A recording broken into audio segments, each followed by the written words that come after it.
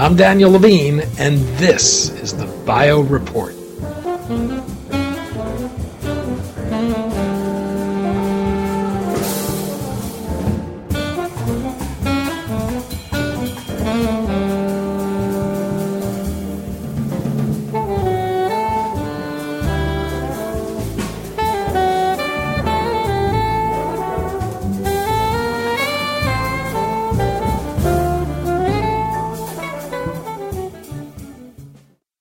The National Comprehensive Cancer Network in October will release a new tool designed to help doctors understand the value of different cancer therapies by taking into account the cost of treatments. The effort from the influential group follows similar initiatives by Sloan Kettering Cancer Center and the American Society of Clinical Oncology. We spoke to Bob Carlson, CEO of the National Comprehensive Cancer Network, about the rising cost of cancer care, the new tool, and what impact it will likely have on drug pricing in the future.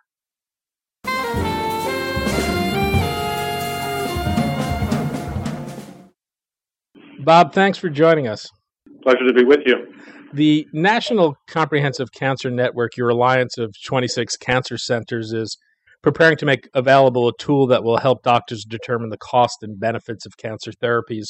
Before we discuss the tool itself, perhaps we can begin with the problem it's trying to address. We've had great advances in cancer care. It's been an area of innovation, but what's happened to the cost of care?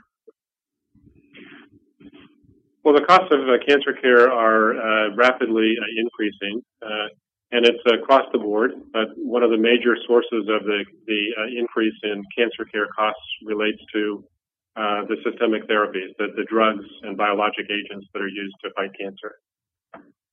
Well, what's driven the rising prices of cancer drugs, and have those increases been justified? Well, I'm not someone who sets drug prices, and so I can't tell you exactly what has driven those increases in expense. I think some of it relates to smaller populations of patients being appropriate for specific agents. Some of it relates to the expenses of developing drugs and showing that they have benefit.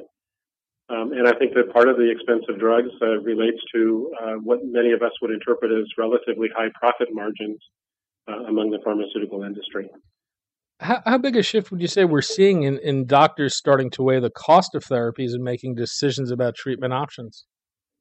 I think we're seeing a dramatic shift in awareness among physicians, especially oncologists and hematologists, about the expense of agents.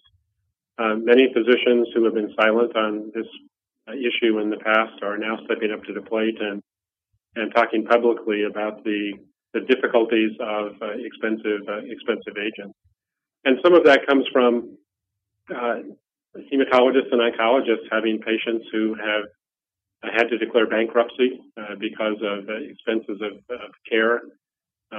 Patients who decline therapy because they don't want to bankrupt their families, or they don't think that the benefits of a specific therapy over a less expensive alternative are worth it. Cancer drugs represent a big business. It's a $100 billion business globally. The pharmaceutical industry has been defensive about its pricing and not surprisingly protective of it. Have you heard from the industry at all as you get ready to implement your tool? We have. We've heard from multiple of our stakeholders, including industry. And industry does have concerns about us including cost of therapy as one of our measures in our guidelines. What kinds of things are they expressing to you? Many of them are quite legitimate concerns, and one is that we are using an estimate of cost provided by experts from our guidelines panels. It's not an economic calculation or an actuary calculation of what the actual dollar cost would be, and they have concerns about that. And also importantly, with the payer environment in the United States, with multiple different payers and with multiple different contracts for insurance programs within each of those individual payers, it's often very, very difficult to come up with what the costs would be to different stakeholders. So, for instance, there's a cost of care to society that would include loss of opportunity for work and that sort of thing, potentially from a treatment. There's a cost to the insurance company for payment. And then there is, of course, the cost that the patient would be expected to pay, which is typically in a patient in the United States with an insurance program would be a relatively small fraction of the overall payment that a payer would typically make. So as you go through this process of implementing the tool, is there some type of comment period you're going through where you're taking into account various feedback from stakeholders? So the NCCN has a process. Our guidelines are updated on an ongoing, essentially continuous basis. And so we don't, as an organization, have a specific month or 2 months or whatever, sort of a comment period as we develop our guidelines and recommendations. Rather, we really have a continuous ongoing comment period where we continually interact with our stakeholder groups. We continually meet with them. We continually accept input from our multiple different stakeholder groups. And those inputs are then considered by both the headquarters group as well as by the individual guidelines panel. So anyone, literally anyone, can go to our website and can submit a request for a modification in any of our guidelines or make a comment about any of our guidelines. And at least as those comments and requests relate to the drugs and biologic agents, 100% of those comments are made publicly available on our website. And when a panel reviews those comments and makes a determination based upon those comments, the panel's deliberations, the rationale for making whatever decision they made, and whether or not the guideline was modified and how it was modified are also publicly reported and available. So we really have a continuous feedback process and participatory process from essentially all of our major stakeholder groups.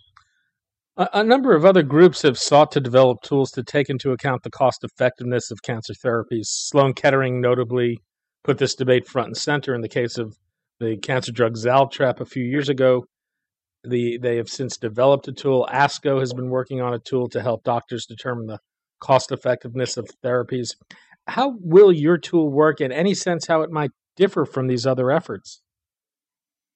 So, first of all, our tool is what the NCCN's core product and service is a family of clinical practice guidelines that are developed by 49 different guidelines panels.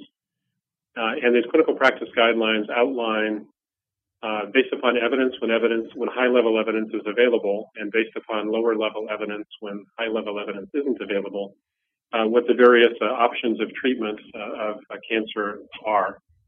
And our guidelines differ from almost all others in that they span the continuum of care. So they include risk assessment for the major cancers, screening, diagnosis, early therapy of early stage disease, therapy of late stage disease, survivorship course, and if patients approach the end of life related to cancer, palliative care and end of life care. Across that spectrum, there are multiple different decision points, and our guidelines panels establish what we call the category of evidence with each of those decision points. And what that means is that a Category 1 recommendation is based upon high-level evidence with uniform consensus of our expert panelists. A 2A recommendation is based upon lower-level evidence, but uniform consensus the recommendation is correct. 2B are those situations based upon lower-level evidence where there's less uniform consensus among our panelists that the recommendation is correct. And then Category 3, where there is major disagreement among the panelists about whether the recommendation is appropriate. And each of our guidelines has that designation for each of the recommendations. What we have heard from numerous stakeholders, though, is that sort of granularity of the rationale for a recommendation is really not adequate. And they have requested that we annotate our guidelines to provide additional information about the rationale for a recommendation. In terms of doing that, we have developed a program that we call our evidence blocks that really look at 5 different measures that we think are important in each of the recommendations. The first is a measure of efficacy. How effective is the specific intervention that's being recommended in controlling the disease? The second is that of safety. How safe is the intervention? What kind of side effects are associated with the intervention? The third is the quality and the quantity of scientific evidence that supports the recommendation. The fourth is the consistency of that evidence. Does the evidence consistently come up with the same answer, same recommendation, or is there inconsistency among the studies that are available? And then the fifth measure is that of affordability, that of cost of the therapy. And each of those 5 measures is scored on a scale of 1 to 5. And then those 5 measures on the scale of 1 to 5 are then displayed graphically in what looks like a 5 by 5 table that we call our evidence block. And we've done it in a graphical form because there's a lot of evidence to display at once and to process. And we have found that if we display the evidence graphically, that the users can much more efficiently scan multiple different options and see how the various options relate one to another. Our tool is different than some of the others in that we don't have an equation where we come up with a numerical recommendation that sort of is a one number fits all patients. Rather, we provide the individual measures that allow physicians and most importantly, empowers patients to utilize their own value systems and how they weigh those different considerations, effectiveness versus safety, for instance, or how they weigh cost in the equation. So we try to provide information to the users of the guidelines so that they can make their own value judgments based upon their own value systems and scales in terms of how they would rank or rate the different options of therapy. In putting together the evidence blocks, are you relying on clinical trials data or real-world data? It's actually both. We use clinical trials data, especially if the clinical trials are high quality and randomized, and if the clinical trials apply to the patient population that's being discussed and the appropriate clinical context. The reality is that only about 6% of the recommendations or the treatment decisions that a medical oncologist, hematologist are required to make in everyday practice are based upon high-level evidence. So if we limited ourselves only to those situations where high-level evidence is available, we would not be able to provide much assistance to providers or patients as they go through the continuum of care. So in those situations where there isn't high-level evidence, we depend upon lower-level evidence. And in some circumstances, that's the only evidence that's available is clinical experience.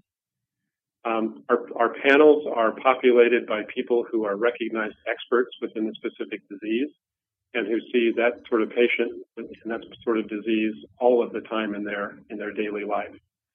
And that allows us to make recommendations based upon actual clinical experience in those circumstances where there isn't good evidence available. I mentioned the National Comprehensive Cancer Network is an alliance of 26 cancer centers, but I don't think that really conveys its influence. Can you give some sense of the number of doctors that turn to your guidelines and how widely you expect your tool to be used? So the NCCN is, as you mentioned, an alliance of 26 major academic cancer centers in the U.S. All of them are currently designated, NCI-designated cancer centers. We provide access to our guidelines free of cost from our website. We have almost 7 million downloads of our guidelines from our website on an annual basis. We have about 600,000 registered users on our website. About half of those users are from the United States. About half are outside the United States. So our guidelines are heavily accessed. They're heavily used. Our guidelines are used by multiple payers to make coverage decisions within the field of oncology. So our drugs and biologics recommendations are, for instance, used by the Centers for Medicare Services in making coverage decisions. United Healthcare utilizes our guidelines in making coverage decisions, and most other payers or pathway systems use our guidelines for coverage decisions either directly or indirectly. We also have patient versions of our guidelines, selected of our guidelines that are our professional guidelines translated into everyday English for patients. And those are also quite popular and are downloaded very, very frequently and can be downloaded free of cost from our website as well. So our guidelines are arguably the most widely used guidelines in medicine in the world. And we're very proud of that. And the usage continues to increase with time. So we think that the guidelines that are populated with these evidence blocks will be widely available and will very, very likely be extremely widely used by healthcare providers and patients within the area of cancer. Part of what's driving this effort is to use evidence to make better decisions about care and to give patient therapies that are most likely to provide them benefit. Part of this is also to contain the cost of cancer therapies. We talked a bit about the drivers of cost earlier in this conversation, but does your solution suggest, what does your solution suggest in terms of cost drivers? Is it that we haven't paid enough attention to cost? Well, I think that the first effort and first step in starting to manage cost is to have some transparency so that we actually know what we're paying for and about how much we're paying for that benefit or for that service. And so this really is an effort to have some transparency. It's really interesting. There is no new information in a real sense that's contained within the evidence block as it relates to affordability. The payers know what they're paying for a given clinical circumstance that their patients are within. The pharmaceutical industry knows extraordinarily well what they are being paid for a specific agent and what their profit margin looks like and so forth. That's their fundamental business. So they know those things very, very well. And to some extent, physicians understand what their patients are actually paying or what the services that they're prescribing and so forth. They have a sense of what those costs are. The people that are really out of the loop in terms of this are the patients. Most patients feel like when they're deciding how to make decisions in cancer care, it's like going to a grocery store with no price tags on anything, or a restaurant that has no prices on the menu. So they might have a very, very vague or general sense, but they really don't know what the expenses of their treatment decisions really are. So we're trying to add transparency to that, and it's a very global transparency. On a scale of 1 to 5, it's not a dollar amount that we'll be associating with any of these therapies. Is this therapy an inexpensive therapy, or is this therapy extremely expensive therapy? So it's an effort to add transparency to get those conversations started, and so patients who are cost sensitive can help to identify those therapies that are likely to be an issue for them. And of course, patients, because it's not an equation, we're just providing measures. If a patient is in a circumstance where cost is not important to them, either because they themselves have substantial personal resources or because they know that their payer is going to cover everything at a very high level, then they can choose to ignore cost in their own value equation, if you will. But it's transparency and empowering patients with information that are the driving force behind these evidence blocks. So as you look at your own efforts and the efforts of others doing similar things, what do you expect the various impacts are going to be on drug pricing? My expectation is that the impact will either be no impact or with time a decrease in drug costs as patients and society becomes better aware of what the real costs of providing medical care are. I would be very surprised if providing cost transparency drives the cost of care up. I guess it could, but that would be my least expected outcome. Bob Carlson, CEO of the National Comprehensive Cancer Network. Bob, thanks so much for your time today. Thank you, Daniel.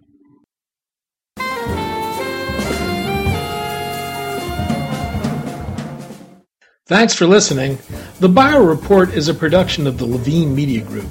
To automatically download this podcast each week, subscribe to our RSS feed or through iTunes or other podcast manager. To join our mailing list, go to levinemediagroup.com. We'd love to hear from you.